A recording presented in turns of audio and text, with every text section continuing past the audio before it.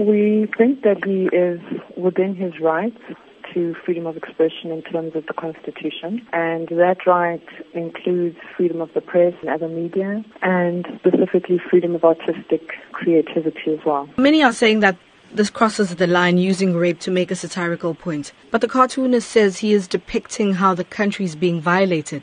But is it a responsible way to do this? So we would look at the limitations to his right to freedom of expression or his right to express himself artistically or creatively in terms of what the limitations are in terms of the freedom of expression clause in the Constitution. So the right to freedom of expression excludes anything that is propaganda for war or any kind of expression that could be seen to incite imminent violence or be advocating hatred based on someone's race or ethnicity, gender, religion, and that also constitutes an incitement to cause harm. You say he's well within his right to post and express himself that way.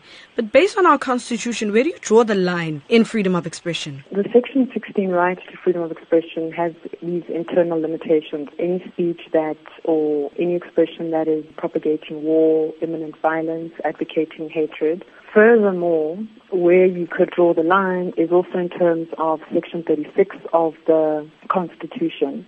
And if you're going to limit a particular right, you need to do so in terms of the limitation clause, which indicates that that limitation should be a reasonable and justifiable one. And how do you balance equality and freedom of expression? We would look to what the Constitution says to us in terms of balancing certain rights. So there isn't one that takes precedence over another. So you would have to look at then the general limitations in terms of Section 36 of the Constitution. What are some of the things that people should be mindful of when posting or commenting on social media regarding controversial topics such as these ones? The challenge is that the right to freedom of expression is a constitutionally protected right. So the parameters, if you wanted to draw any, would then be in terms of looking at any depiction or any expression in terms of, is it something that can be said to constitute propaganda for war?